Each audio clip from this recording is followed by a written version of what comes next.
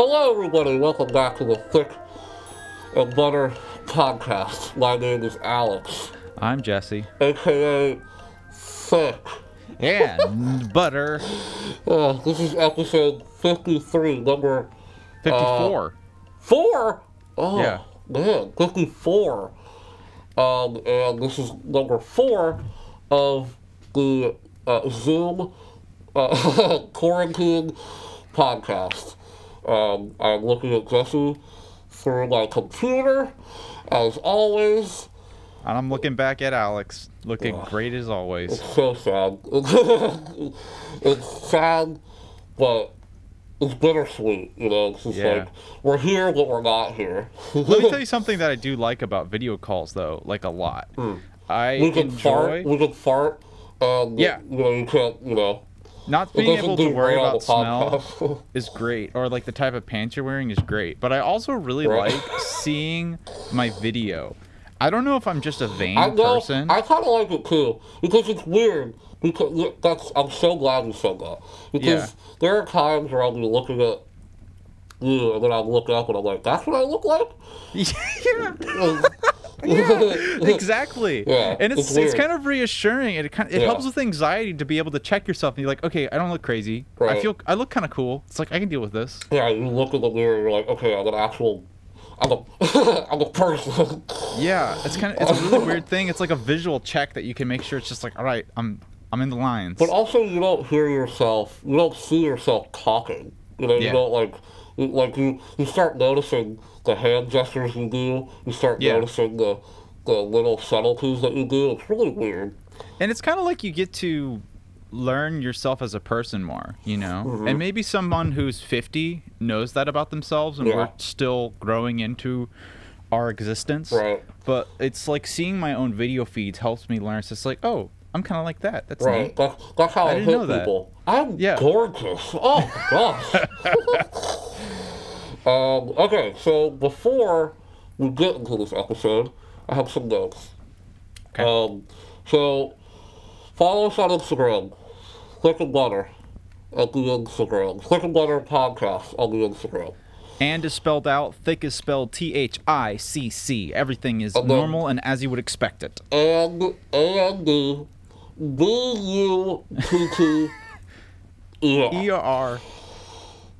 Don't forget the E. That's the most important part. Also, we have an ad for our podcast. Last night I was up till 3 a.m. and I was like, you know what? I'm gonna send some emails out. I'm gonna see if we can get some advertisements at this on this podcast. So I'm gonna. What? Wait, are you serious? Okay, so I did this at 3 in the morning last night, so I gotta do some ad reads, right? Alright, so this episode is brought to you by Pornhub. The hub for all your quarantine needs. You can use the promo code Thick and Butter to get 30% off your premium video purchase. And yes, you can buy videos on Pornhub. And then I sent another email, and I got another. This episode is also brought to you by Gatorade. When you get the Rona, Gatorade will indeed quench your thirst. So this episode is brought to you by Pornhub and Gatorade. Thank you for Pornhub and Gatorade for sponsoring this episode. Thanks, dudes. You big old corporations out there listen to us goofy guys. What? Tell me, what the hell is going on? I was just up 3 a.m. and I was like, man, that'd be funny to do some fake live ad reads on the episode. But yeah, thank you for Gatorade for sponsoring us. I don't really like Gatorade, but I love Pornhub. And and it's actually good to use our promo code. Yeah, with it. really. Our very real promo code, which if you had not said anything, I would have believed was a real promo code, because it's good to pay for your porn. Promo code Thick and Butter. You get 30% off. That's crazy. Your premium content. Your premium I mean, I don't know if you're gone on that website, but Yeah. there's some great paid content that you could, Yeah. you can watch in your viewing pleasure. Have you ever? I've been browsing. You probably have too. Just Of browsing course. along, and you're like, this shit just ain't up to snuff. My It's too dong, ex- it's too just not. expensive. It's Do I not tingling really- enough. Do I really want to pay $20 Yeah. for this gangbang? I don't know. And now you don't. You don't have to. Dollar per dick, dude. That's outrageous. Well, no, I had that thought.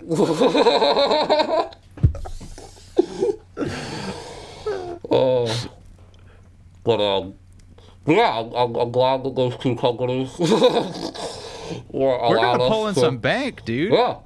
Those are some established boys. Yes. So, what was the last podcast we did? It was last week, right? Yeah, it was. We were It talking feels like a last month. Sunday. A week feels like I know. eternity.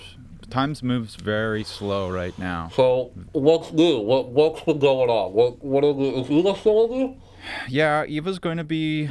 We're going to be taking her home this Saturday, which is. Are you driving her home? Yeah, we're going to do like the meet her parents somewhere in the middle between Wisconsin. Yeah, right. But that's going to be kind of a bummer because then I'm going to just be like, it's going to be weird. I'm just going to be here with my mom. I'm just going to be graduating college. It's like, what the fuck? That's so strange. Yeah. Be by myself. I've just been laughing I know, so much. graduation coming up soon. Yeah, I've just been laughing so much at the fact that I've just been hanging around in my underwear with, again, these major life events that are just flashing by. Yesterday was the last day of classes. I know. I didn't know that. I know, yeah. It's crazy, man. When do you not celebrate the last day of classes? I was just sitting around, it's just like saying, man, what video game am I going to play today? Yeah. Just looking at all my folded pairs of pants. I feel like I'm just graduating high school again. Yeah. Yeah. So I'm just at home, with my parents. Oh, dude, that's true. It's just like, it's weird. I think like that's one thing that it's hard for me to get motivated to do stuff. I'm just like, man, there's nothing to look forward to at the end of this. It's just like, yeah, I'm home. But yeah, I'm already home. It's still cool, It's still, I think now it's kind of depressing, and I think 5 years from now, you, Jared, and I will be sitting around drinking beers, and we'll be like, man, that was crazy. Yeah, seriously. Graduated on the internet.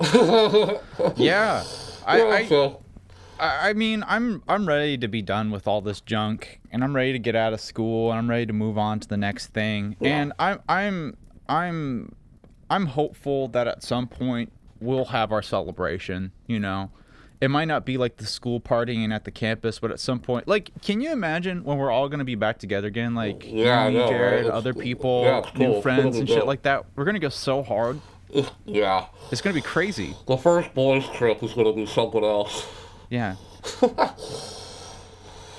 Oh man, so what have you just been playing video games, watching movies, watching TV? It's been a lot of slogging through, just the last bits of assignments because everything, no matter how big it is or how small it is, it's just a huge hurdle. It's just a huge emotional hurdle just to be like, why am I doing this? What is the point in the world?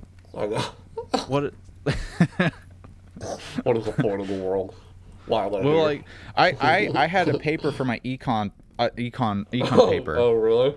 And it wasn't a hard paper. We had to write one page reflection after finding some data on a country.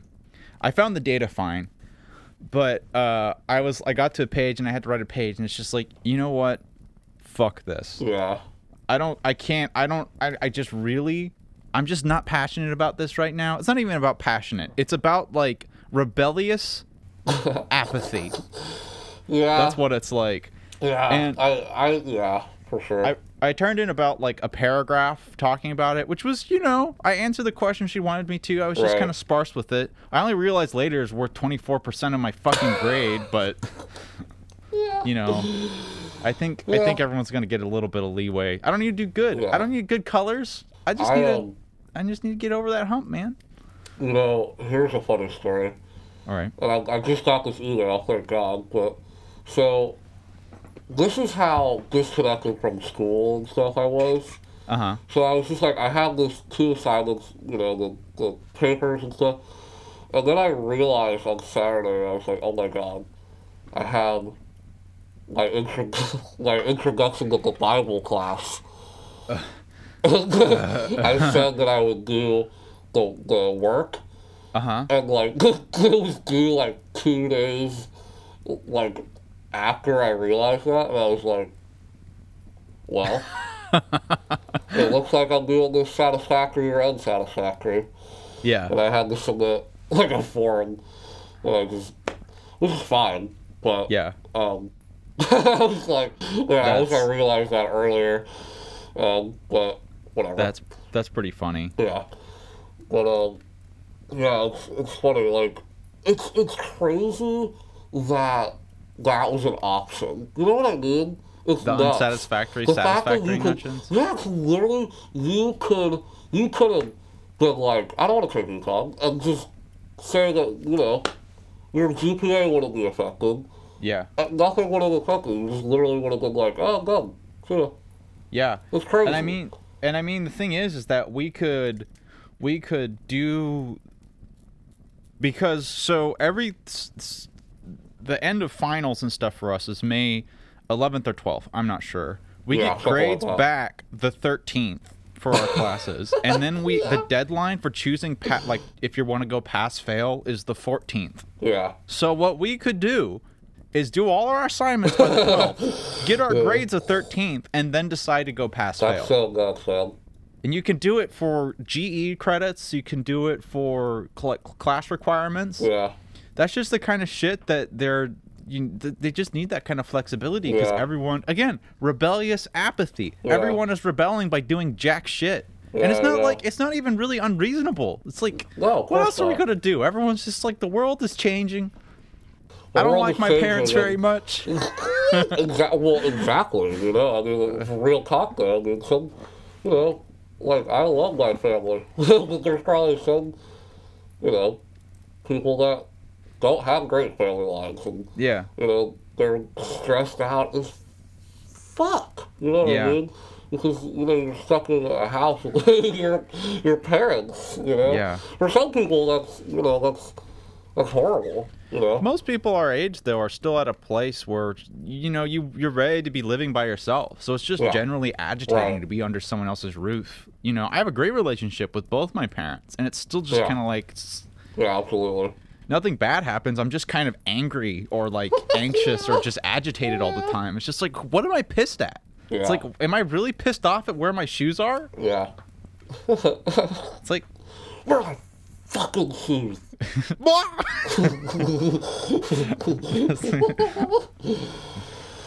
All it's right. almost over. It's almost over, though. So, I wanted to ask you. Oh, I wanted to ask you about the Midnight Gospel. That's what I wanted to ask you Oh, about. dude, Did you I totally fin- want did to you talk to you finish about that. No, I didn't finish that. I have watched 3 episodes of that. Do you want to Yeah. explain what the Midnight Gospel is? I would Because love I to think we want to explain. recommend this to our viewers. This out is there. this is the best new show I have seen recently, and I have seen quite a number of shows recently. Yeah. The Midnight Gospel is a project by Duncan Trussell, who is a comedian and podcaster, and Yes. Pendleton Ward, who is the creator of Adventure Time. Yeah. And what it combines podcast audio Conversations, yeah. from Duncan Trussell's podcast, the Duncan Trussell Family Hour, and combines it with animation by Pendleton Ward and probably his team, and also has written content around it. Right. And it's about a character, Clancy, who is played by Duncan Trussell, as he goes into the simulations of worlds Yeah. that are usually in apocalyptic situations. Yeah. And he goes and interviews people from it who are Yeah. the characters who are inspired by real people he's had on the podcast to be on Clancy's Space Right. Cast, which Right. he projects through space. So Called it's the Midnight Gospel.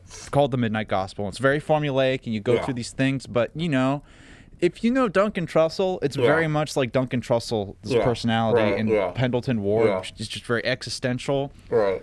I love it. Yeah, I fucking it's love super. it. I think it's amazing. I think that I love it for a lot of reasons. Like one, the animation is, I mean, it's incredible. I mean, that's something that you're Unbelievable. something that you're kind of given though. Like that was something that you were obviously expecting Yeah. with someone like the guy who created Adventure Time, which is one of the most revered animated shows in the past, I don't know, decade. Maybe all time. Yeah, yeah, yeah. And so, um, but what I love about it is I've never seen a show that looks like it's such an interesting concept of taking these conversations that you have. It would be like if we took some of our conversations that we've had Yeah. and almost formulated a plot and a story around our conversations, around the dialogue that we have with one another. And I find that so interesting. I find I that do too. uh, it's so different and weird, and it's really funny too. Like the show Yeah, it's kind of hilarious. pokes fun at the fact that because it kind of sometimes it's hard to think like what's a conversation and what's not a conversation Yeah. that's from the podcast because they weave the scripted stuff with the podcast Yeah. conversation so well. It's And, immaculately blended together. and the code is so odd. And I can Yeah. like totally see someone not being engaged with it, but it's a really weird tone because it kind of goes to like these absurd comedy like visuals that are going on, but in the midst of this, they're having this really deep conversation about, the afterlife or psychedelics or something like that, and it's I think it's amazing, Yeah. but I can totally see someone being like, "What am I watching?" Like, Yeah, it's so um, weird. it's really weird, but I think it's super unique, and if you like it, if you like the first episode, you will love the show. Like, It just gets better. Yeah, they just get in the yeah, groove and it just gets more and more polished. yeah, I love also how it's really religious, and not just in the yeah, sense. I think Duncan Trussell is a religious person. I think he's a Christian, but it's yeah, religious more in the sense of religiously meditating on yeah. being a better person. It's very psychedelic. I mean, it's Yeah. very like and he's very much a Duncan Trussell. The way I knew him was as a psychedelic adventurer, where Yes. he kind of Precisely. is someone who partakes in psychedelics a lot and who reports back on his experiences and has conversations with people that are kind of in that vein of like and that it's super. I love conversations like that, and you're so right. It's more about it's not religious per se. It's more like about the spirituality of becoming a better person, which Yeah. I know we talk about a lot as just friends, Yeah. but I think I just love hearing more experienced people have those conversations, and they're smart people too that he has conversations. Yeah. Yeah. How do you feel about like the technology blending, like combining podcast and doing it like it's comes at a very strange time. Really good Yeah, timing for this. Like, how do you feel about that? I mean, I think it's fascinating because because something like that has never happened, and Yeah. Duncan Trussell I think whoever had the idea, cause I'm gonna say it was Duncan Trussell, but Yeah. I don't know who like had the idea to do something like this, but it's a genius idea because podcasting has become this giant thing, right? I mean, Yeah. there's so many podcasts, there's so many insanely popular podcasts, and in this day and age, there's so much like room for conversation. Like everybody's looking for just people talking with one another, and Yeah. like just conversations. Like with that aren't restricted to like a 30-minute format, that aren't something like that. And through podcasts and stuff, we've gotten some of the most like interesting conversations like ever. Yeah. I think we're gonna see a change in stuff like that. And I think we're gonna because I think like the era of like the late night talk show, where Hmm. people come. I think with this era of podcasting now and stuff, I think it is so contrived and just so, like, incredibly stupid. I don't think, like, young people like you and I are tuning in to fucking The Tonight Show anymore. I don't think we are. Right. The only late night host that I regularly listen to and watch is Conan O'Brien. Right. And Conan has a podcast, and it's a Right. really good podcast. And he recognizes that there is a, like, people don't just want to hear these 5-minute conversations with people, like these celebrities that are usually pretty interesting people, obviously. They have interesting lives, and he interviews just comedians and stuff like that. And I think he realizes, like, you can't get who a person is within 5 minutes. You want to have these long conversations, and I think Duncan Trussell saw like a way in where it was like, well, dialogue is hard to write. I've had incredible conversations with people on their podcasts that would act as incredible dialogue, and they wrote this really creative and strange show kind of around these. Like, every time I watch it, I'm like, man, this is incredible dialogue. It makes you think sometimes, where you're like, man, if you, like, just take dialogue from real life conversations, sometimes it's better than, sitting down and writing your own dialogue. Absolutely. So it's really interesting. I think that what Duncan Trussell's trying to do is he's really trying to make something really poignant and emotional. Yeah. And that really can connect with people. Totally. And I think he's doing a really good job of blending all these mediums together to create this more cohesive piece that is emotional to other people. And I think that key thing here is him. This is like a forefront.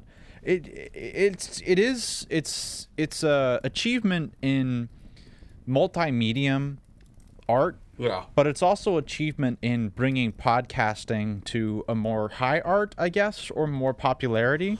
Yeah. And I think that that's a really pertinent thing, is about how important podcasts are. Because recently, I have had a chance to really become more of a podcast consumer, because while I was at school, and for most of my life, I really didn't listen to much podcasts. And I've gotten into it more from doing this podcast with you. So I've really made a podcast and have been making it and not really liked podcasts that much. Right. But recently I have gotten more into it, and I've noticed a strange thing. Specifically, I noticed this with Two Bears, One Cave. Uh-huh. And I had this experience where I've been listening to Two Bears, One Cave, which is a podcast with comedian Tom Segura and Bert Kreischer. Two of my favorite comedians. I think they're hilarious. Yeah, mine too. I think they're some of the funniest people in this world. And I then watched their specials. And then I had this strange emotional reaction where it's just like, that's my friend Tom doing that special. Absolutely. Yeah. And that's the thing that happens. That's really one of the incredible things about the podcast, which, maybe it's a new thing with our generation, because we're not so fearful of the internet, and we're not so afraid of being personal online. Yeah. But it really has this effect where you feel, for some reason, like when you candid conversation, it's not really that big of a mystery. Just being in a candid conversation, even when you're just listening, you get those, like, that human connection. Yeah. And I think you're absolutely right. I think podcasting is, you're able to, like, I was kind of saying that too. It's like you really get to know somebody. Like, absolutely. You almost, because there's no editing. It's literally just them. Just unfiltered who they are as people. And there's been people that I listen to on podcasts or guests where I'm not really like their stuff. Yeah. And then I listen to a podcast like, oh wow, like he's actually a cool guy. He's a real human being, Yeah. And I think that's what I like about kind of Joe Rogan sometimes, because he'll bring people that he disagrees with, and he'll bring people Talk to and have these genuine conversations. And I think that is something that is incredibly needed, especially in the age of the internet, where you can easily, if you see an opinion that you don't like, you can literally just be like, fuck you immediately without Yeah. knowing their life, without knowing where they're coming from. Like, I think it's good to have those types of conversations in this world of fake news or, the media, where they Yeah. just kind of, they can manipulate a, a piece of information any way that they possibly can. Yeah, it's interesting because in one way we're at a point in history where we have more access to learning, more access to all kinds and ranges of information than we ever had before. Yeah. So you would think that that is the All ultimate way information. of being able to come to the truth and understand things in an honest Yeah. and authentic, really true fashion. Right. But there's also, which I think ultimately is more true, it's like it's better to have too much information to siphon through to be able to figure out and be informed than it is to not have any information and just make it up. Yeah. But we also have the problem with that of all this information is totally biased because there's a person behind that information. Uh-huh. And so you're getting this en masse where it's like, sure, we might have enough information to make it that we have all the information we need to find out what the truth is about things, whatever that might be. But then because we have so much information about it, it just means that it's like, well, nothing can be true. You can't say Yeah. anything online because you'll get attacked for it. Someone's Right. going to be offended about it, or Right. there's going to be someone who's already done it, or someone who's better than you on the internet. Yeah. Totally. It's like it's like the whole world has been done before when you look pretty at much, it, yeah. and there's no room for you as a person. You Yeah. just kind of got to get absorbed into the big entity of the internet. Right. Yeah. Yeah. Uh, I'm curious to see if, like, something like the Midnight Gospel or something like that is going to spark new Me too. things like that. Because, like we said, it's so seamless. Like, if you told me that it was scripted, I would believe you. But I Yeah. would also be like, they just, when you get two smart people that know what they're talking about in a room and just have a conversation, that is, because when you're a script writer, and when you're writing a script and dialogue between two people, what you want to do is get to a truth. What you want to do is you want to get to, like, a point to whatever you're trying Yeah. to invoke. But with a conversation, it just happens naturally. Yeah. And so, like, you're trying to replicate real life conversation, Yeah. but make it engaging. And that's, Dude. I think, what podcasts can do. Dude, yeah, you make a great point, and I think that can lead me to a really great segue about the film that we want to talk about. Yeah. Because I think that it's a really true thing that when you try to make maybe more of a scripted piece, or you're trying to make something that has an impact on people, you're trying to create a successful piece of art or something. Right. You're trying to create something that has some sort of meaning towards people. And a lot of times you find failure when you try to go about it that way. And I think something that we see about with really successful or cool things like the Midnight Gospel is we see people who are not necessarily trying to be successful or create something with a huge amount of meaning, but just be authentic to themselves. Exactly, yeah. And that becomes meaningful to us Yeah, because right. because it's something new. Yeah. And it's like, this is true because I Yeah. see it in you, and I can Right. tell that it's you, and I can trust that. Yeah. And another person who might be one of the most iconic person right now, who has been around for the longest, who has been Yeah. living and creating things authentically to himself without exception, Yes. is David Lynch. David Lynch. And before we get into the film that we're going to discuss this week, I want to apologize that on the last episode, we said that we were going to watch Wild at Heart, which is another David Lynch film that both of us haven't seen. Yeah. I didn't do my research before I picked it. It's hard to find. It's nearly impossible to find online. A la God of the Dead. There's some of these movies out there that are weird rights issues, and Yeah. they're not, you just can't find them. And Wild at Heart is one of them, and I did not know that. So, we're going to do Wild at Heart at some point. Yeah, but we ordered Blu-rays. we ordered Blu-rays. David Dace. David Dice. And so, but so when we found out that it wasn't available, we panicked and we thought, what are we gonna do? And I was like, all right, well, there's another David Lynch movie that I haven't seen, and at the time I didn't know if Jesse had seen it, and it's called Lost Highway. Um, and this is a movie that I've been wanting to watch for years because I love. I think it's good to preface this review and this analysis of this film to say that we are both major fans of David Lynch. Huge Lynch worshippers. And we love the guy for what he stands for.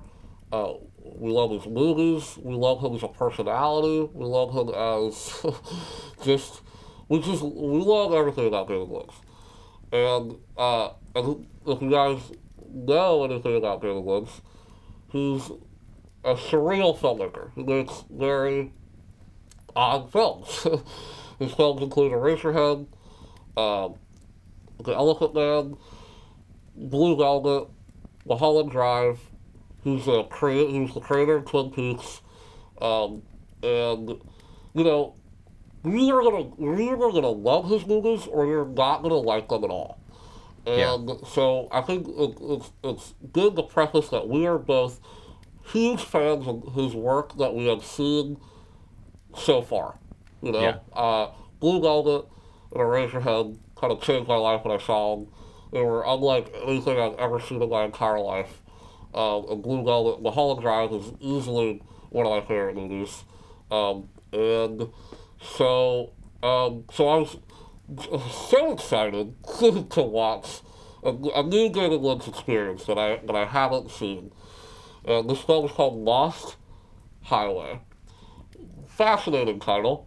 I went into the movie not knowing anything about it, and I think that's the best way. If you do want to watch this movie, and you are a David Lynch fan already, I suggest you don't look at anything. Just don't read what this movie's about. Just sit down and watch it. Because I think a lot of his movies, I think you should watch every movie that way.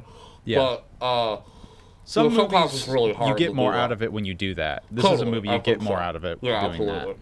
So I didn't know what the plot was. All I knew was Bill Pullman and Patricia Arquette are in it. That's literally all I knew, and that's from the poster because I know those two actors and I know what they look like. Yeah. So I just didn't know anything about it, and this a Lynch movie is really hard to also review because, especially when you view it the first time. Yeah. Because Yeah. because I've been thinking, I saw this movie last night, and I've been thinking about it all day, and I have some thoughts on it, and I think it's also interesting to note when this movie came out as well in terms of his career. Yeah. This movie came out in 1997, and this was the film he made after his most controversial and his most polarizing film, Twin Peaks Fire Walk With Me. Interesting. Which I have not seen because I'm going to watch Twin Peaks. I will. I've seen parts of Twin Peaks. I haven't watched the whole thing. I really want to binge it. I will.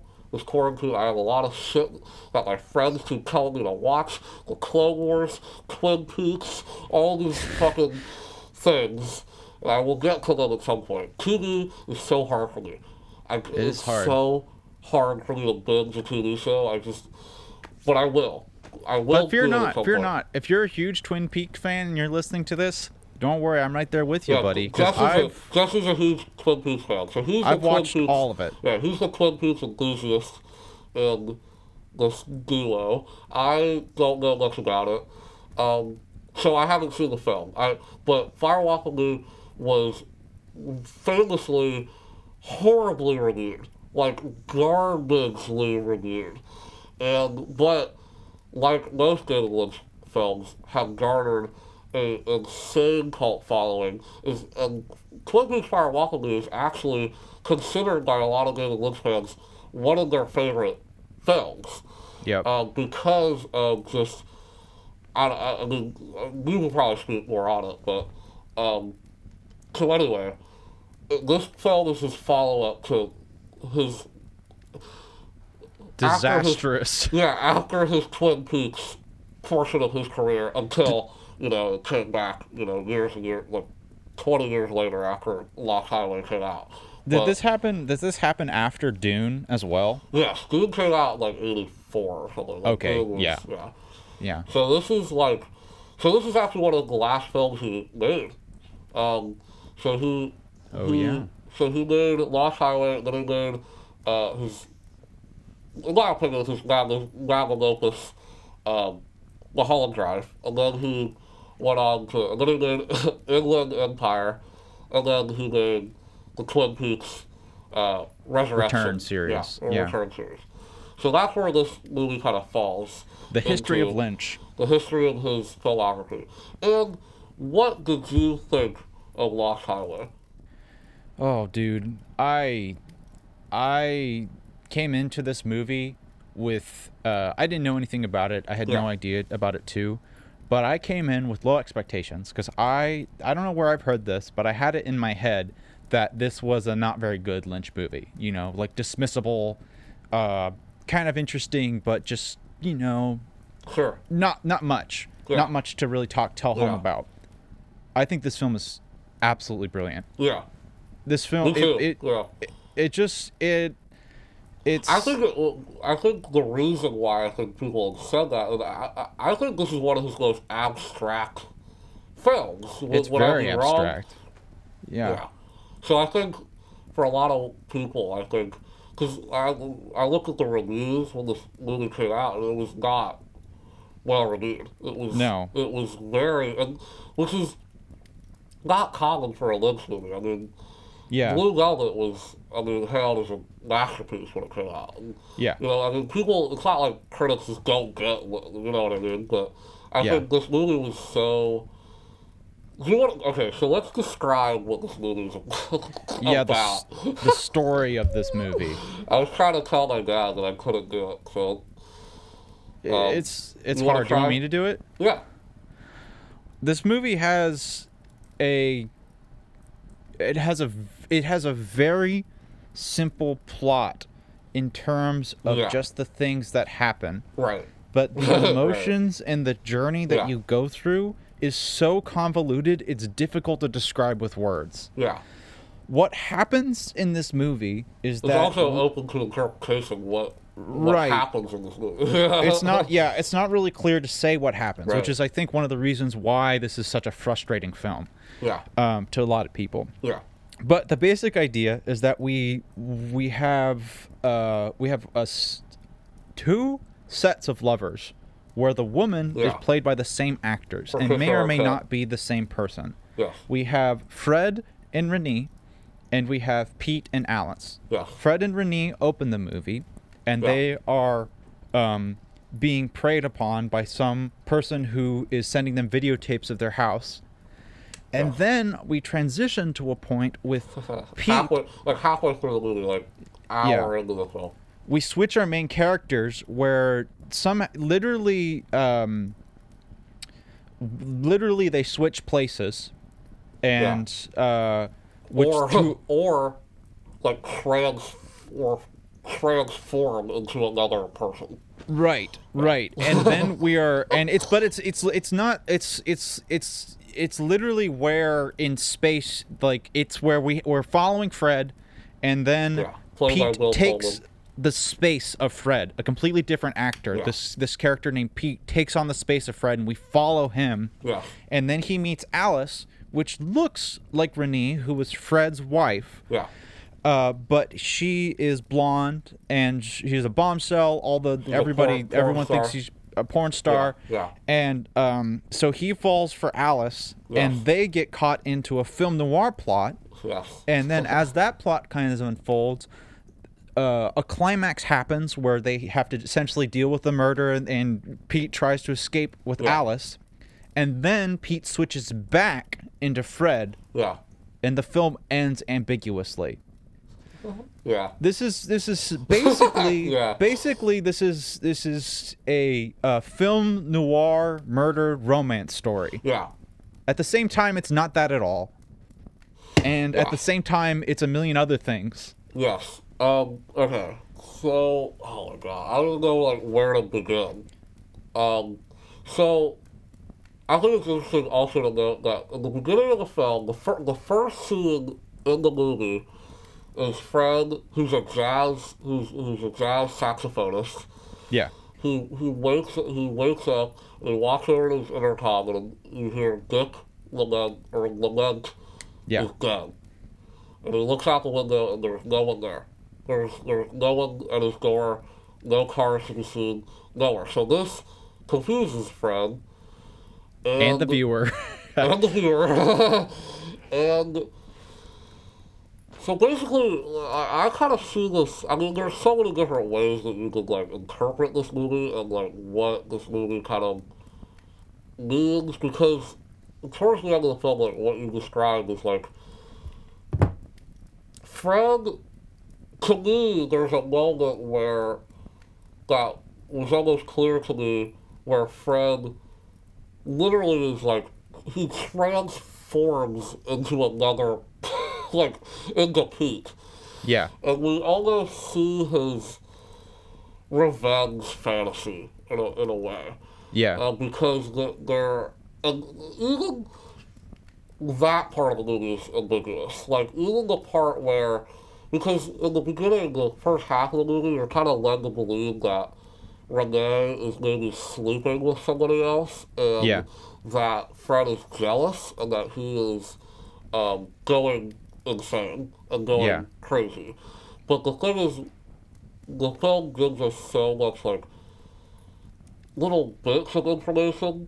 Yeah. And we kind of have to piece it together ourselves, or you just, I don't know. I don't know really where to start with this movie. I have a lot of notes, but I think an easy way to think about it is to break it up into sections. Yeah, I thought it was incredible.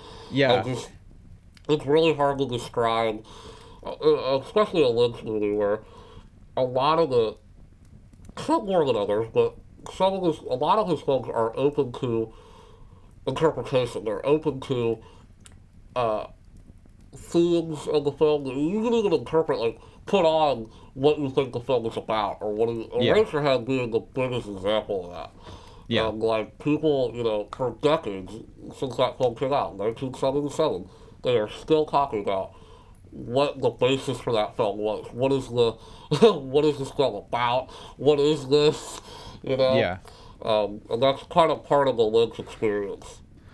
I think that the thing that also makes this complicated is to go on what you're saying is it's true. You have to kind of take an interpretation on this, similarly to how with literatures, there's certain readings or perspective that you can take on a book. Right. So you can take, like, for example, you could take that Pete is just Fred's imagining, and he's not actually a real person, and it's happening in Fred's imagination. Absolutely, yeah. You could also say that they are both real people and they're literally switching bodies. Right. You could also say that there's some coincidence. But there's an image in the film that leads you to believe that. So like when Fred is put in prison for murdering Renee, we think. Yeah. And there's a scene where like he's getting these headaches. He's getting these horrible headaches. And he literally gets this vision at the end of the film of the cabin on fire. Yeah. And then he literally, like, thunder almost, like, he looks up and this blue light kind of shines on him, and then we're sent to Pete. Pete's through the lost highway, and he stops in front of Pete in the shadows, and you kind of be like, okay, did Fred just transfer like his consciousness to another body. Like, what Yeah. just happened there? Yeah. You know? And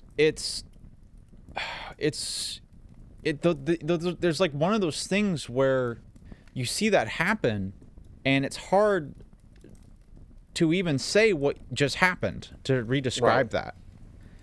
So that's one of those points where I think that you can take an interpretation on it. Totally. But there's also these through lines. A difference between Eraserhead and this movie, like Eraserhead is much more abstract in this movie. Yeah.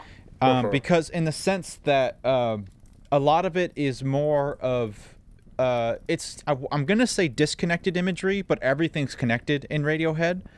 But with Lost Highway, it's a very, very tight linked narrative. Like this, Especially the second half of the film. Especially Pete's narrative is Yeah. very much like it's followable. Yeah. Fred's is like very like more abstract than the second half of the film.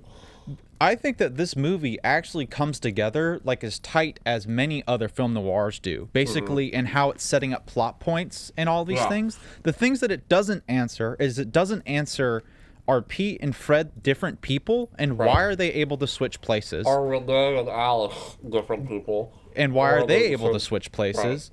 And who the fuck is the mystery man? Yeah.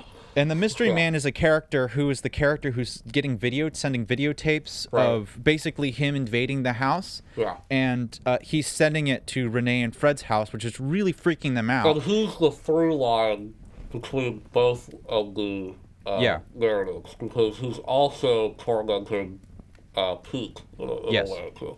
Yes. And so it doesn't answer the questions, but basically what the story that does seem to be happening is that there's a story where Fred the character has gone to jail for murder. Yeah. He seems to have murdered his wife, who's Renee. Who in was his seen ja- a videotape. We've seen a videotape which the mystery man has sent him. Yeah. It seems that Fred has then gone to prison and switched places with Pete through Yeah. some kind of psychic connection. Yeah. Or, you know what? I won't even say some kind of psychic connection. That's up to your interpretation Yeah, what yeah, happens right, here. right. What happens is that Fred is in the jail cell, and then one night Pete wakes up in the jail cell the next morning. Yeah. Yeah. Pete goes home to his family and lives his life, and they all saw the night that he switched places with Fred that weird shit happens, and he meets Alice, who looks like Renee. Yeah. He also meets another guy. Identical. They're doppelgangers. It's Yeah. the same actress. Oh, also, Mystery Man is said to be the friend of Dick Lamont, or Yeah. Mr. Eddie, Mr. Eddie, and yeah. he meets Fred at a party which is held by, I can't remember this character's name. He has a pencil mustache and he's a porn star director. Yeah. He's the guy that Fred suspects his wife is having an affair with, Renee. Right.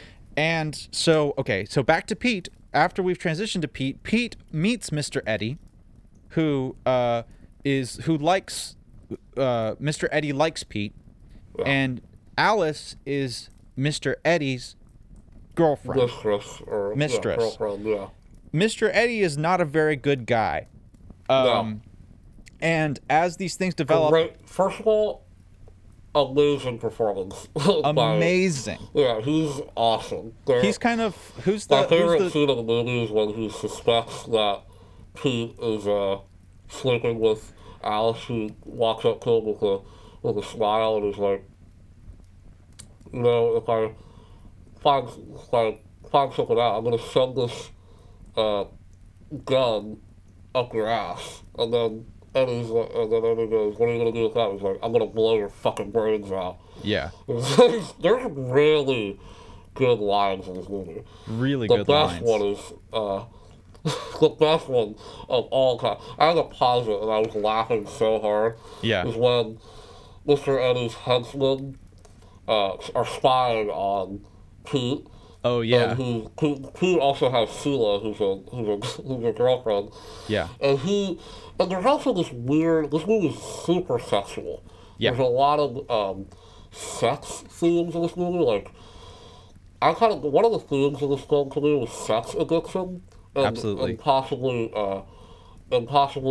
the dangers of pornography that you can kind of pull from this.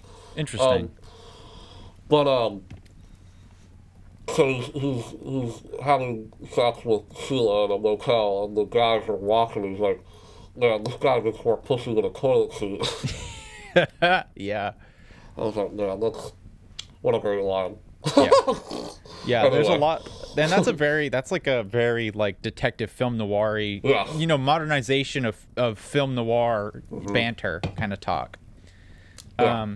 Anyways, so that transitions well because then we're at the point where basically Pete starts fucking these two girls every day, Yeah. where he's either fucking Alice or Sheila. And then when he's not, he's almost getting these like headaches, and he's getting these.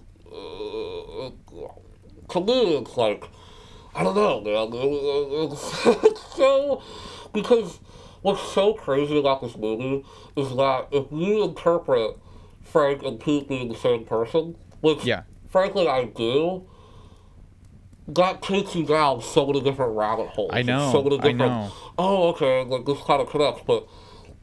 And then if you don't do that and you interpret it a different way, there's so many different, I know. examples that you can give for that.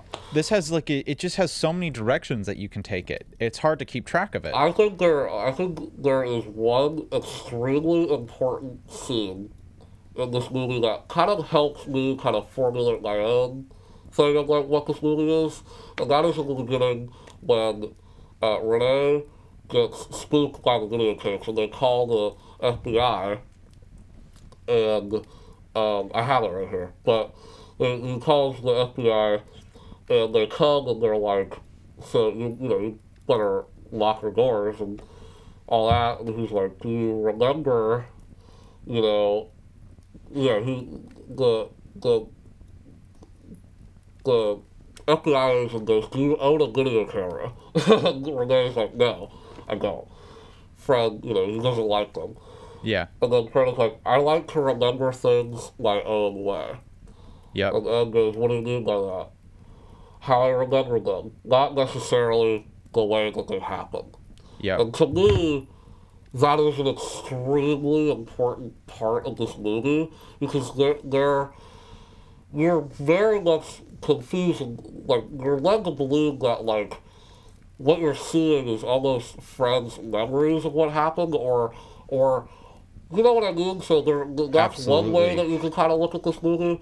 And the thing is that's really weird is the beginning of the movie has Fred hearing Diplomat is dead, and the end of the film has Right. Pete, or Pete as Fred in Pete's clothes, Yeah. going up to his house and saying, Diplomat is dead. Yeah, so let's So just like there's let's get to this- that Yeah. point in the plot synopsis, and then we can talk about interpretations of like how to engage with this. So once after Pete develops this relationship with Alice and gets in trouble with Mr. Eddie, he has to figure him And and the Alice mystery man.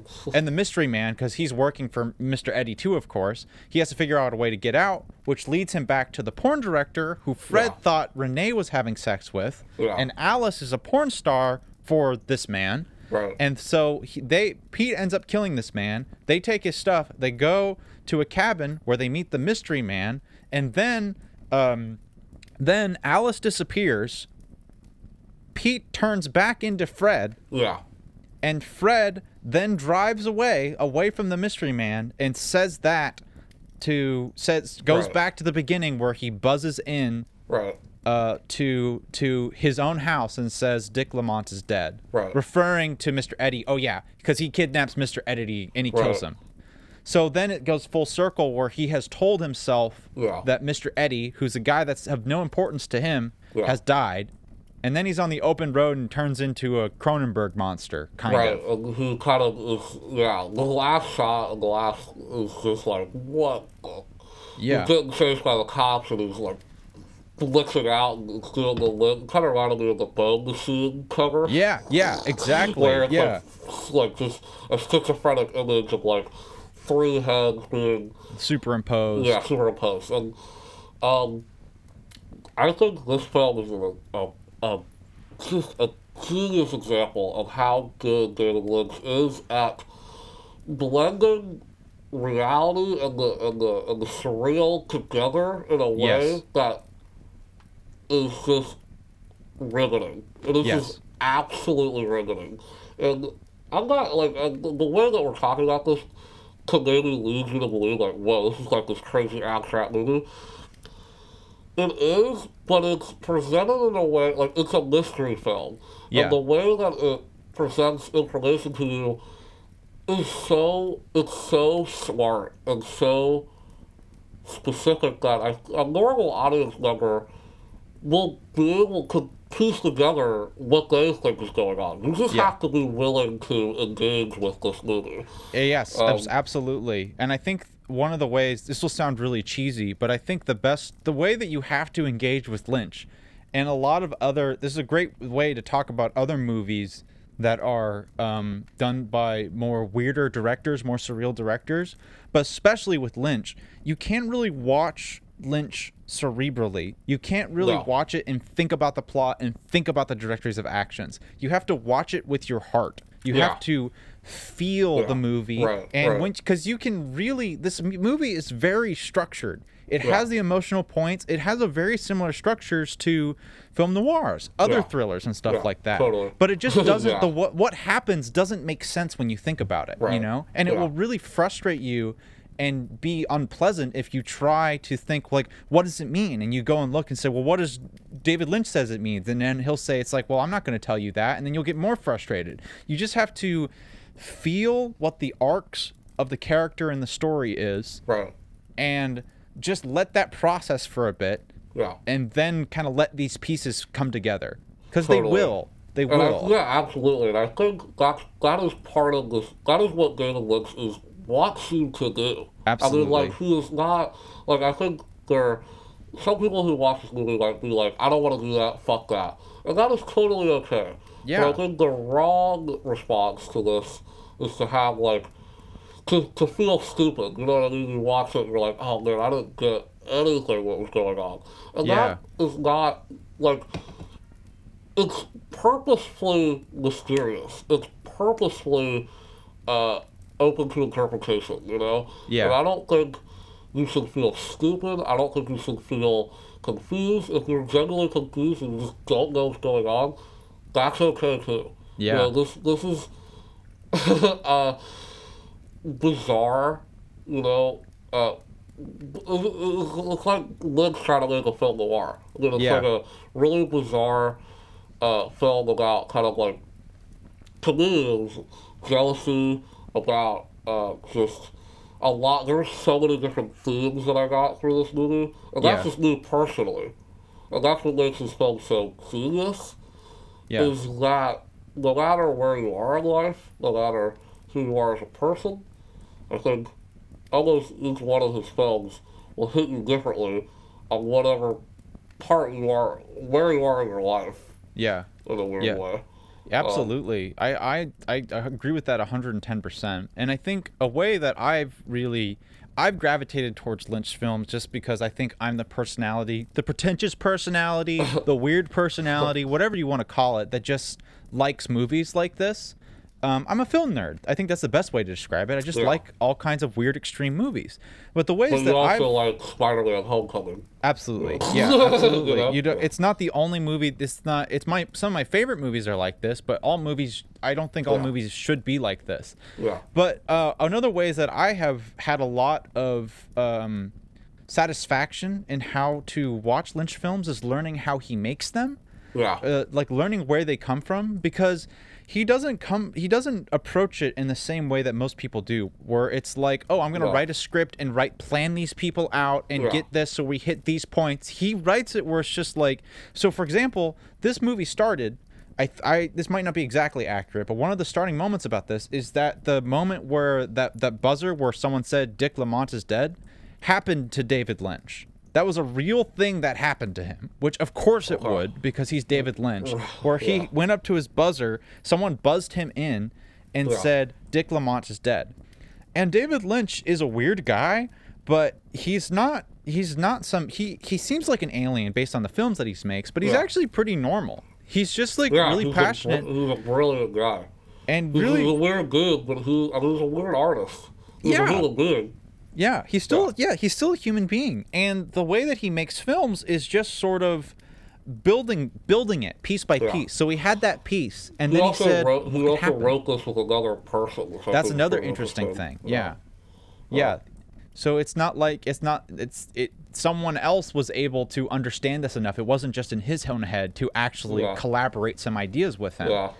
It's just it's a process where it's sort of like not really worrying about where it's going and just building it and then shaping it and then building it and shaping it, which is why it feels so improvised but Yeah. also so polished, I think because that's what one it of the- is. Yeah, I think that's one of the reasons why I love his movies. It's because they feel. Because I think reading a lot about him and, you know, watching interviews, and he makes his movies extremely in the moment. Like, I saw an interview about this movie that he did, like, years later, Uh-huh. probably for, like, a Blu-ray or something. And, like, he had trouble remembering why he did certain things. Oh, was that the one where he starts like, this is going to be a strange interview Yeah. because that cracked me up. Oh my God, that cracked me up. So,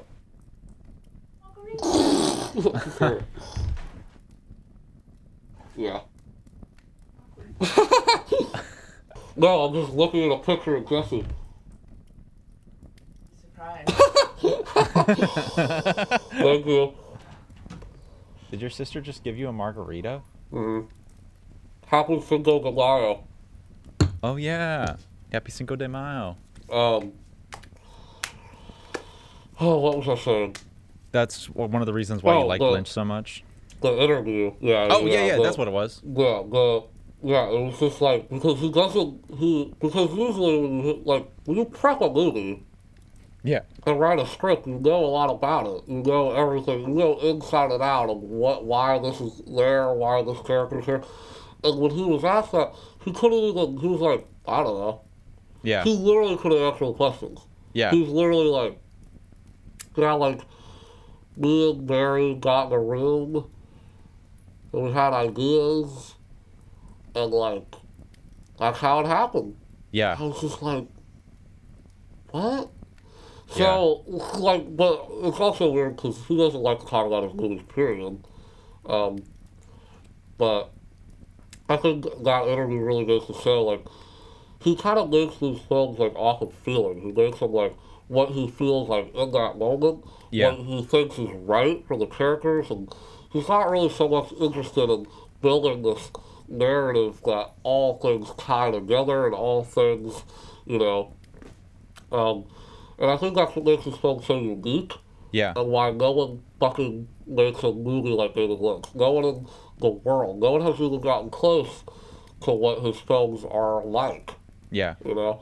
Yeah. There's a lot of people that are inspired by David Lynch, Yeah. but no one's been able to No one's David actually Lynch. make a movie like him. Yeah, and I think it's really interesting because I went on every time I watch a David Lynch movie, I go down the rabbit hole of like, who is this man? Yeah. And it's really interesting to watch footage of him in interviews versus him on set.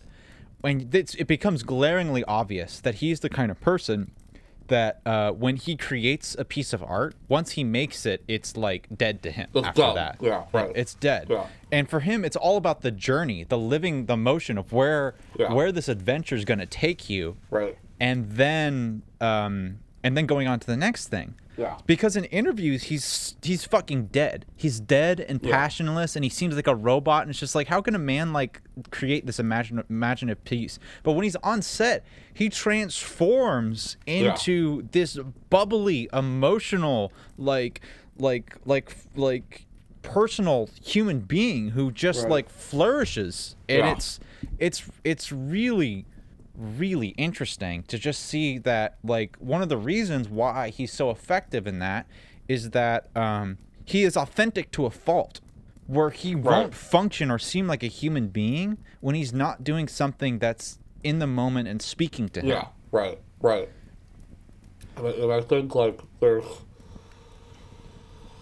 I think that's what's so interesting about this movie in particular, because like it's almost like he had the idea of making a movie about a man who who finds out that his wife cheated on him, Yeah. and the man and he goes on a revenge plot of finding out who the man was. Yeah. And with that, he created this film where there's almost two sides of a person. You know, the Pete side, who's this bad boy kind of image, this violent, this sex infused man, and this like other side, and like almost showing us like these two narratives of like Frank wanting to like how he would kill the person that he uh, finds out that sleeps with his wife. But Yeah. we also see the same narrative. We see each like say there's one character, Frank, Right. Right. and we see each scenario that like killing his wife out of rage. Right. That's why he goes to jail. And then after that, we see this other thing where he meets a lady just like Renee Right. that, and the same thing happens where he thinks that he's sleeping with, you know, it's so fucking weird. Like, Yeah. it's so out of the ordinary, and so, the show has no, it has so much balls that it won't even, it doesn't care about traditional narrative. Yeah. And as people who watch Hollywood after Hollywood movie in the theaters every year, it's refreshing to go see watch something like this Yeah. that is totally out of the norm of Yeah. what a traditional Hollywood movie is. Yeah. And I don't even know what to say.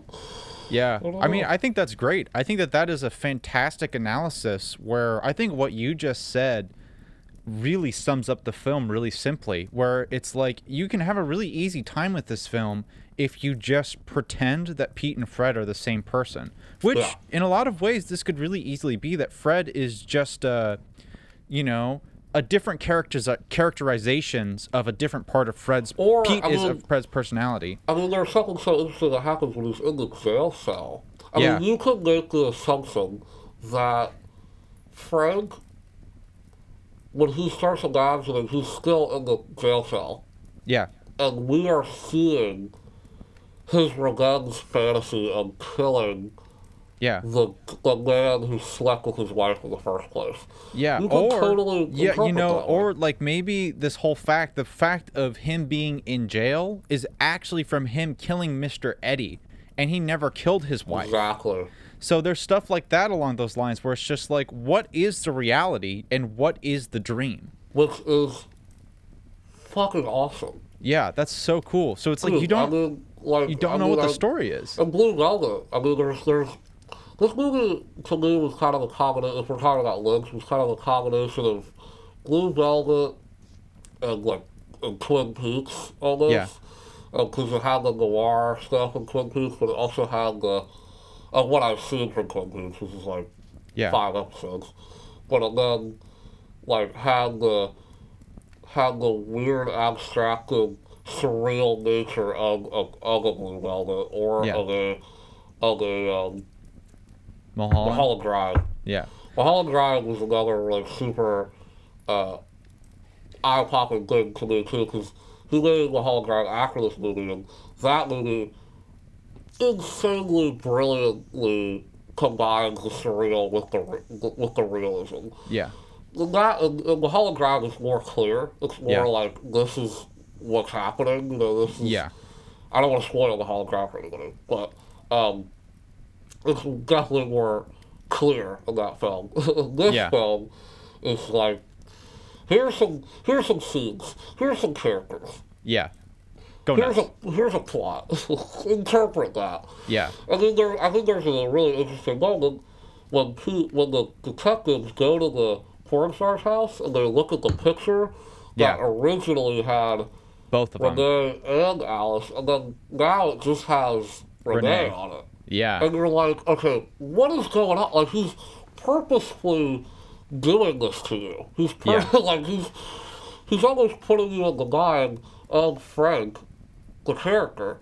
Yeah. Because if we are interpreting this movie as Frank's almost fantasy or his, lustful revenge fantasy, then he's doing the same thing because Frank has these, even at the beginning of the movie, has these, like, lacks of reality, just loses reality for a second. Right, Like with right. like with the mystery man. Right. Which, for my money, the first scene with the mystery man is one of the most scary scenes in a film that I've seen in a long time. Yeah. And I don't know why I was surprised by that, because David Lynch he makes nightmares. Yeah. Like, this film is in a lot of ways a nightmare. Yeah. And that scene just, I mean, Yeah. whoever I think. played the mystery man, I don't want to look at him anymore. He scares the shit out of me. I think No that. eyebrows, Yeah. Before. bulging eyes popping out of his head. Yeah. He's really. Tasty as hell. Yeah. Before this movie, Fire Walk with Me was the scariest movie I've ever seen. Yeah. But the first 45 minutes of this movie, I think, has scared the shit out of me more than anything I have ever seen in my life. I think the first 45 minutes of this movie, I think what makes Lynch films so scary, and Eraserhead, Eraserhead fucked me up for a little bit too. That was, Yeah, very disturbing. If I see the shot of the alien baby from Eraserhead, I get Vietnam flashbacks. I'm like, I know, yeah. Like, it's so, oh my god. But I think what I was gonna say is it's the mystery. It's the unknown. It's this.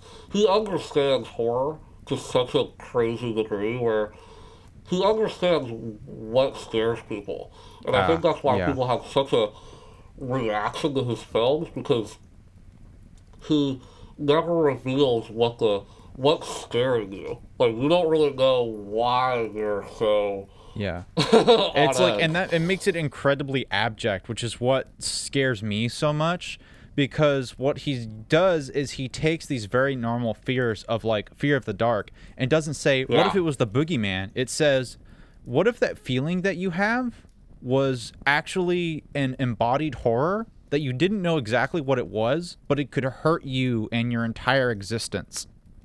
And it's like, what the fuck?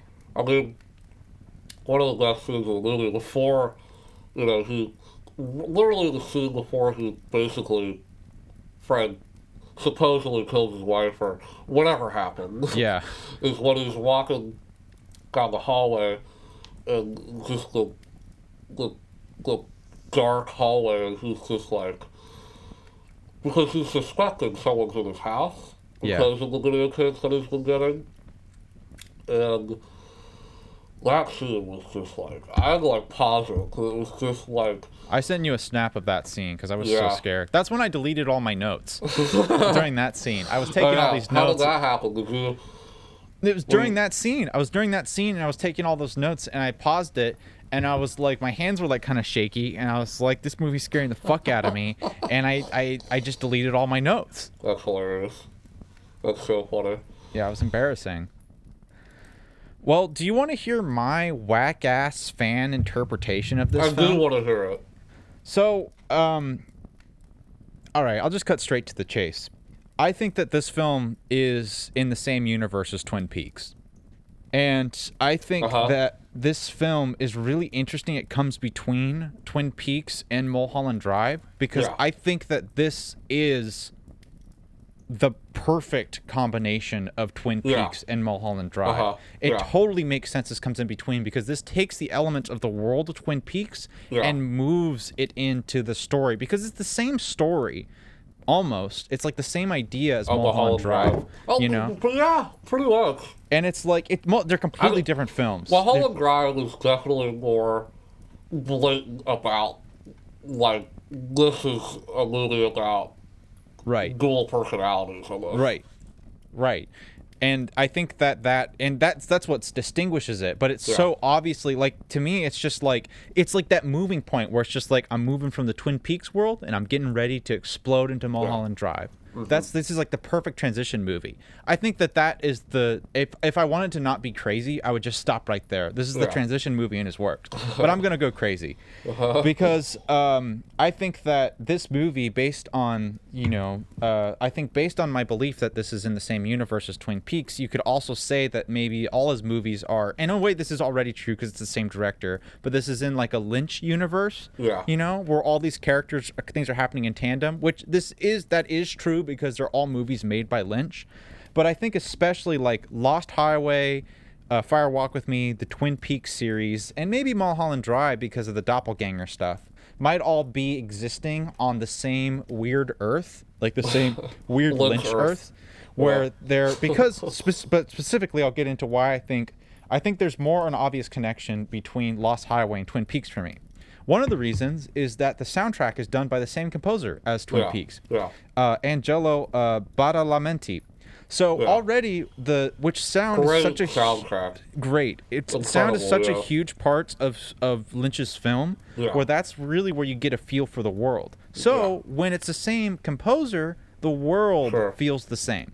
That's one thing. So that's one thing, not to say that that's an intentional connection of the things, but that's also why it might feel like Twin Peaks and why it did for me. Yeah. Also, I think one of the reasons how I interpreted the Mystery Man was the similar kind of demon as the one in Twin Peaks. Where in Twin Peaks, there's this demon called Bob who basically possesses people.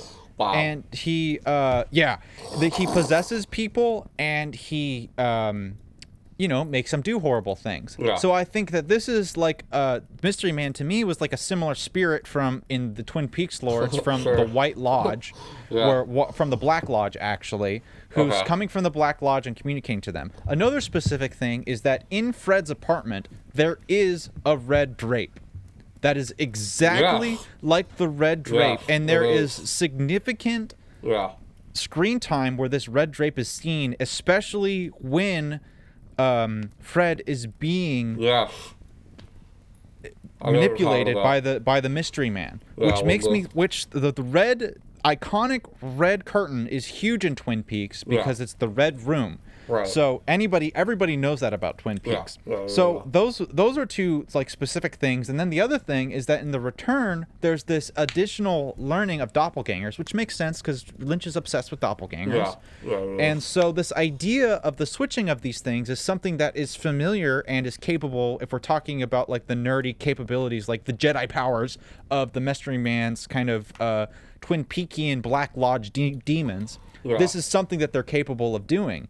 And also this kind of murder that is able to happen, this kind of murder that ensues with Fred, kind of these crimes of passion and hurting people he loves and going on these rampages that aren't very logical and having these abilities, such as when he kills Mr. Eddie, he just magically creates a knife in his hand, where the Mystery Man supposedly hands it to him, but if we assume the Mystery Man's not really there. I know, that was one of the questions I had. Yeah. I was like, how do you get that knife? But again, so that's kind of my abstract thinking where it was just it's an extension of the movie for me. I don't think that is necessary for the interpretation. Those are just things I see. I think the answer to those things is that he just came off of making Twin Peaks. And he was just about to make Mulholland Drive. I think it's as simple as that. And the themes overlap. There's really not many big brain things to me. But you can go deeper with that. I think even throughout his films, I think there even Blue Velvet. I think there are thematic things in all his films. Absolutely. Almost all their, such as monkeys. But in Blue Velvet, Dennis Hopper's character could very much be interpreted as like a demon type character.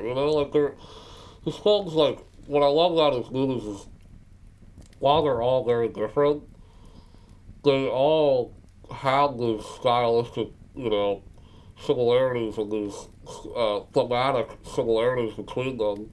Yeah. And like I think that's what makes his filmography so cool. Is like Yeah. you can see you're already like piecing like stylistic stuff. You're piecing like even little stuff like the red curtain and stuff like that. Like Yeah.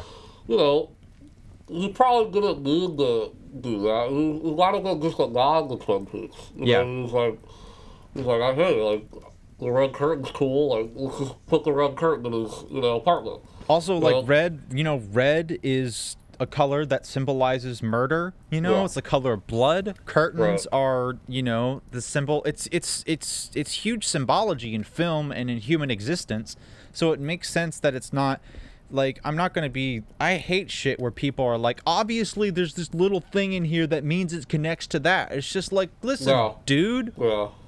Objects have many meanings, and they can mean specific things, Yeah. and they can mean general things. I love that this can have, like, I can link all that together and say Yeah, this is all right. happening in the same world. Right, That's yeah. satisfying to me because Yeah. I love Twin Peaks, Right. but it's not what this movie is. Yeah, no. No. Yeah, that's cool. That's awesome. Yeah, man. This is like such a weird. I can't wait to watch this movie again. I know. I mean, just the more you watch Lynch films, the more. Like, I'm seeing Mulholland Drive. Like, the first time I saw Mulholland Drive, I was like, what the fuck did I just watch? Like, Yeah, I don't know what yeah. happened. I don't know. The ending made no sense to me. I was like, what the hell is going on? Yeah. And it's funny to think that in my own head when I watch it now, because I'm like, man, I get this so well now, just because Yeah. I've seen it so many times. And like, Yeah.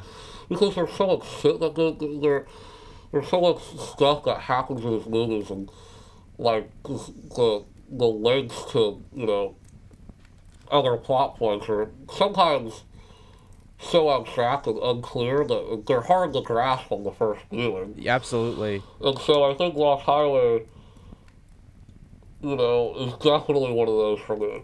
And, I love this movie. I thought it was, I emotionally responded to it. For the most part, I think I got a good grasp on it, and I think, like, okay, I think I know what this is about. Yeah. But when I watch it again, I might have a completely different Right. I know. interpretation of it, and like completely be like, why was I? They're not the same person, Yeah. Of course they're not. Obviously. they're there. It's like, I think that's what I love about these movies. But what on top of that is they're entertaining as fuck. Yeah. So fun. Like, They're this so movie is like- goddamn fun. There's so many good scenes in this movie. There's so many inventive, like, editing and camera stuff that Lynch is doing. Obviously, that is runs throughout his entire filmography. Can we just talk about? There are two actors in this movie that Yeah. I did not know that they were in the movie, and when they popped up, I was like, "What the fuck is going on?" Yeah. So when Richard Pryor shows up in a wheelchair, and I was like, Is that Arnie? "Yeah, Richard Pryor, who's Wow. one of the." I mean, it's Richard Pryor. I don't have to explain who Richard Pryor is, but like, I was like, "What the fuck is going on?" Yeah. Richard Pryor is in a David Lynch movie, and he's not being funny at all. Yeah. There's no joke. It's just Richard Pryor. Yeah. And you're like, what the? And then, the best one of all. And I was kind of disappointed that he was in this movie, and that David Lynch didn't really do anything with him. Yeah. Gary Busey, who plays Pete's dad. And Yeah. if you know anything about Gary Busey, that man is fucking insane. He's like Nicolas Cage light. The guy in his real life is a fucking crazy person. Yeah. And I was just waiting for the Gary Busey like freak out moment, or Yeah. and then you didn't really get that. And I was Yeah. like, oh well. Yeah. But I was so perplexed Yeah. by that. Because Here's like, another cool cameo that I'm not sure if you noticed. One of the security guards who take in Fred, one of the two who the not the gray tall guy because he's also a famous actor, but the No, short Henry Rollins. Yeah. Henry Rollins, the lead guy of Black Flag, is just casually in this movie, which just goes to show that anyone like David Lynch can just say, it's like, hey, do you want to just like appear? And Marilyn Manson's in this movie too. He plays a porn star in this movie. Marilyn Manson is in this movie? Yeah, he made a song for this, and David Bowie wrote a song for this movie, and Wow. Rammstein is in this movie. The opening song is David Bowie, isn't it? Yeah, yeah. I know. I was like, dude, this song is fucking awesome. Yeah, But I'm a huge Bowie fan. I didn't know what it. I've never heard it before. yeah, yeah. He wrote it for awesome. this. Also, Bowie knew Lynch personally because he's in. He's in Twin Peaks. Yeah, He's I in know Firewalk with Me. Yeah, Yeah. I know that. Oh yeah, that makes total sense. Yeah, David Bowie and David Lynch are two peas in a pod. sound like they definitely be friends. Yeah. But yeah, and then what else do I have? Let's see. There's some other stuff that I wanted to talk about. I'll keep the people entertained. Hmm. I'll say. Oh, I also wanted to talk about. That's I also want to talk about mention Patricia Arquette, who plays Renee and Alice. She is fantastic in this movie. Lynch is very famous for having like awesome actresses in his movies and getting like great performances out of actresses like Laura Dern, Yep. Naomi Watts in The Holland Dry, and Isabella Rossellini in Blue Velvet, and Laura Dern in Blue Velvet. Yep. He picks really awesome actresses, and Patricia Arquette, this is a role that is very revealing and very demanding. She has sex a lot. Basically on naked camera. throughout the whole film. Yeah.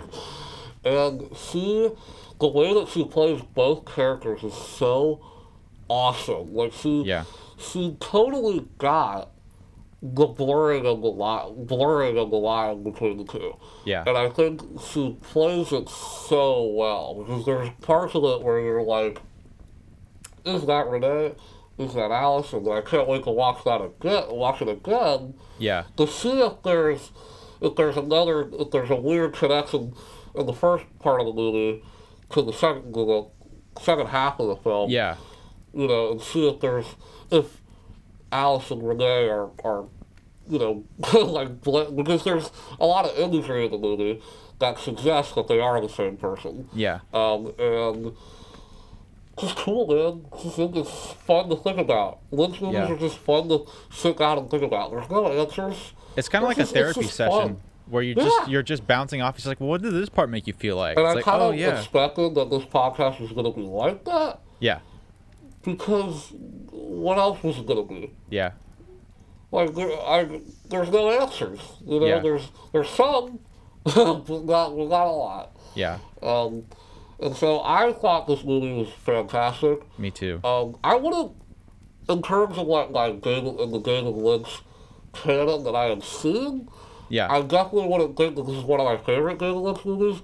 But with that being said, I've seen this movie one time. I've seen Eraserhead, Blue Velvet, Mulholland Drive, Elephant Man multiple times. You know, so I have more time with those movies. Yeah. And this movie, I just saw it. I'm perplexed. I have no idea what I just saw, but I loved it. And so, in that respect, I think this isn't one of my favorite Lynch movies as of now. Yeah. But that being said, it'd be like picking like your favorite Indiana Jones movie out of the trilogy. Like it's pretty fucking hard to do. They're all great, So why don't you just slap on a rating on the end of your thought? So, Because that was a really good sum up of the whole thing. So initially, I think I'm gonna give this an 8 out of 10. A strong 8 out of 10. Because I think, as my first viewing, I think the movie's a little long. Yeah. I think I would have liked a little more like. I don't know. I think I just kept thinking of the Mulholland Drive and how how it's interesting to compare this to Mulholland Drive because Mulholland Drive is like perfecting this this idea of blending the surreal with the realism. Yeah. And I don't know. It's a weird criticism to have. I guess it's just like personal for me that I wish Yeah. I would have. I wish I would have had more answers to be like, okay, this is what's going on. Right. Right. Just because I like knowing certain things, but that doesn't. I mean, I still love investigating this movie, and who knows? Maybe if I watch it again, I'll be like, oh, hell yeah, they're the same person. Like, of course they are. Yeah, I'm a dummy. Yeah. You know, so I might pick up on something that I didn't know, but. Yeah. Right now, it was an incredible experience.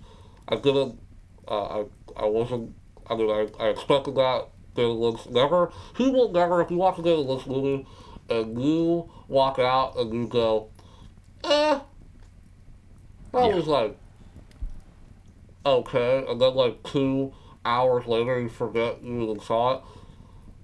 I don't know what to tell you. Yeah. You have something wrong with you. Yeah.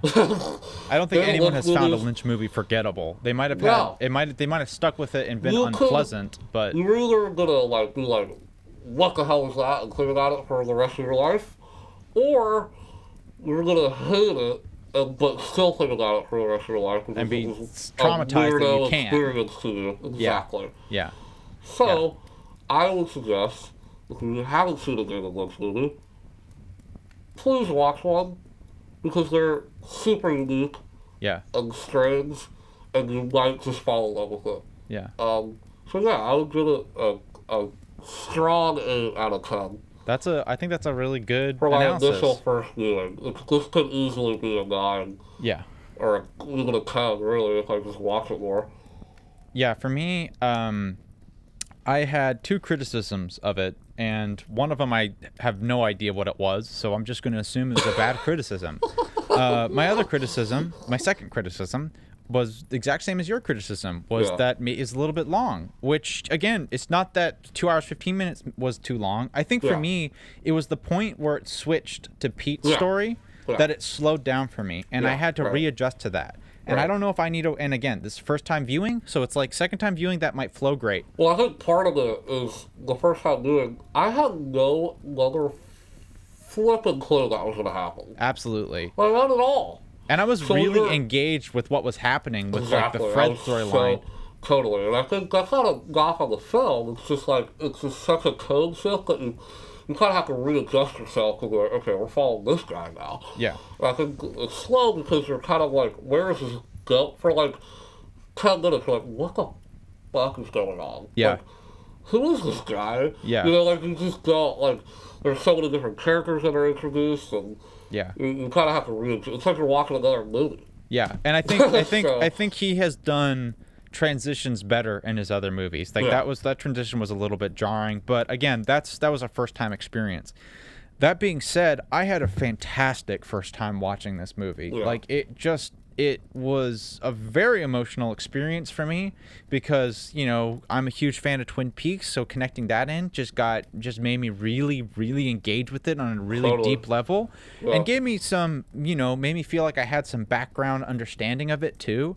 So I felt like I had, you know, some secret knowledge about it, which was really cool. And it just scared the living shit out of me, which is just like something that like I don't get out of movies where, you know, any movie that just makes, it's weird to say, I have intense feelings towards movies and they make me feel things, but when it's usually there's feelings that I choose to have about movies. This movie said, I'm going to make you feel this way. Totally. And I'm not really going to tell you what that feeling is. Dude, you just described, I think, what cinema is so amazing, because you could go and see a movie that you don't... I didn't want to feel disturbed and scared. But this movie made me feel that. There are times where that is when you truly realize, like, how well a movie is working, is when you sit down and you're like, you don't know what you're gonna feel, but when it's, you don't. Of course, you don't want to feel disturbed. Of course, you don't want to feel. But when this film literally forces that emotion on you, that's just crazy. I know. Super impressive. I know, and I think because of that, because I had such an incredible viewing, again, from my experience of this, I want to give it a 10. But I want to have a policy just where I just don't want to give films say the film's perfect until I've seen it more than once. I just think that that's an important policy to have. So this is a 9 out of 10. This is a 9 out of 10 that really wants to be a 10 out of 10. Because this is something where the way we review and give our ratings is not so much an objective sense. It's hard to say if you can rate a movie objectively. It's hard to say if you can rate anything objectively unless you're comparing, like, is this pencil longer than another one? You know, like, is 2 + 2 4? You know, all those kinds of shit. But like, but, you know, so our ratings are based on our feelings, and I don't think that this movie is a perfect movie, where I might claim, like, The Lighthouse is a perfect movie. I do think that movie's perfect. I think other Lynch movies are perfect, and I might argue that this movie's not perfect, but I think that just because I think that all movies should not strive to necessarily be like this in format, but be like this in how far it can go. Ambition. Ambition. Be willing to do something like this. Yeah. And also, we need to discuss the non-linearity of this film that you of the narrative. Yeah, the narrative. And I think that I forgot to say this, but there's a really interesting story. This is all I'll say, and then we'll end it. Yeah. Is that there's this really interesting story when this movie came out in theaters in the UK. This was back when they, were on film. This was back when, the projections were on theaters on film. And there was a theater that was playing the reels wrong. So they would play, like, the second half of the movie first, and then the first half of the movie. And so people would come out of the movie and have really interesting and different interpretations of the film. Yeah. But it would make sense to them. It wouldn't, like, it was like you didn't know what was happening. It was like they had this super interesting perspective of the movie. Whoa. That's really cool. And I mean, I think you could go kind of interesting. There's two kinds of people who would interpret that story one way. One person would say it's just like, well, that's proof that this is utter nonsense. You know, you watch in any order that you want to, and it doesn't make any sense. For me, it's that means every single scene has emotional poignancy and interest to it. So you throw it together, and you see that the story is in all of these pieces, and you juxtapose it any fucking way you want, and people will still get a feeling for what that story is, you know? I think there's a lot of thought put into the structure and how this is structured, but I find that fascinating. That absolutely. I think that's just an interesting note to say, because I think this film is so interesting, so non-linear, and so all over the place narratively, possibly. Yeah, I think it is, but you can also make an argument that it's not.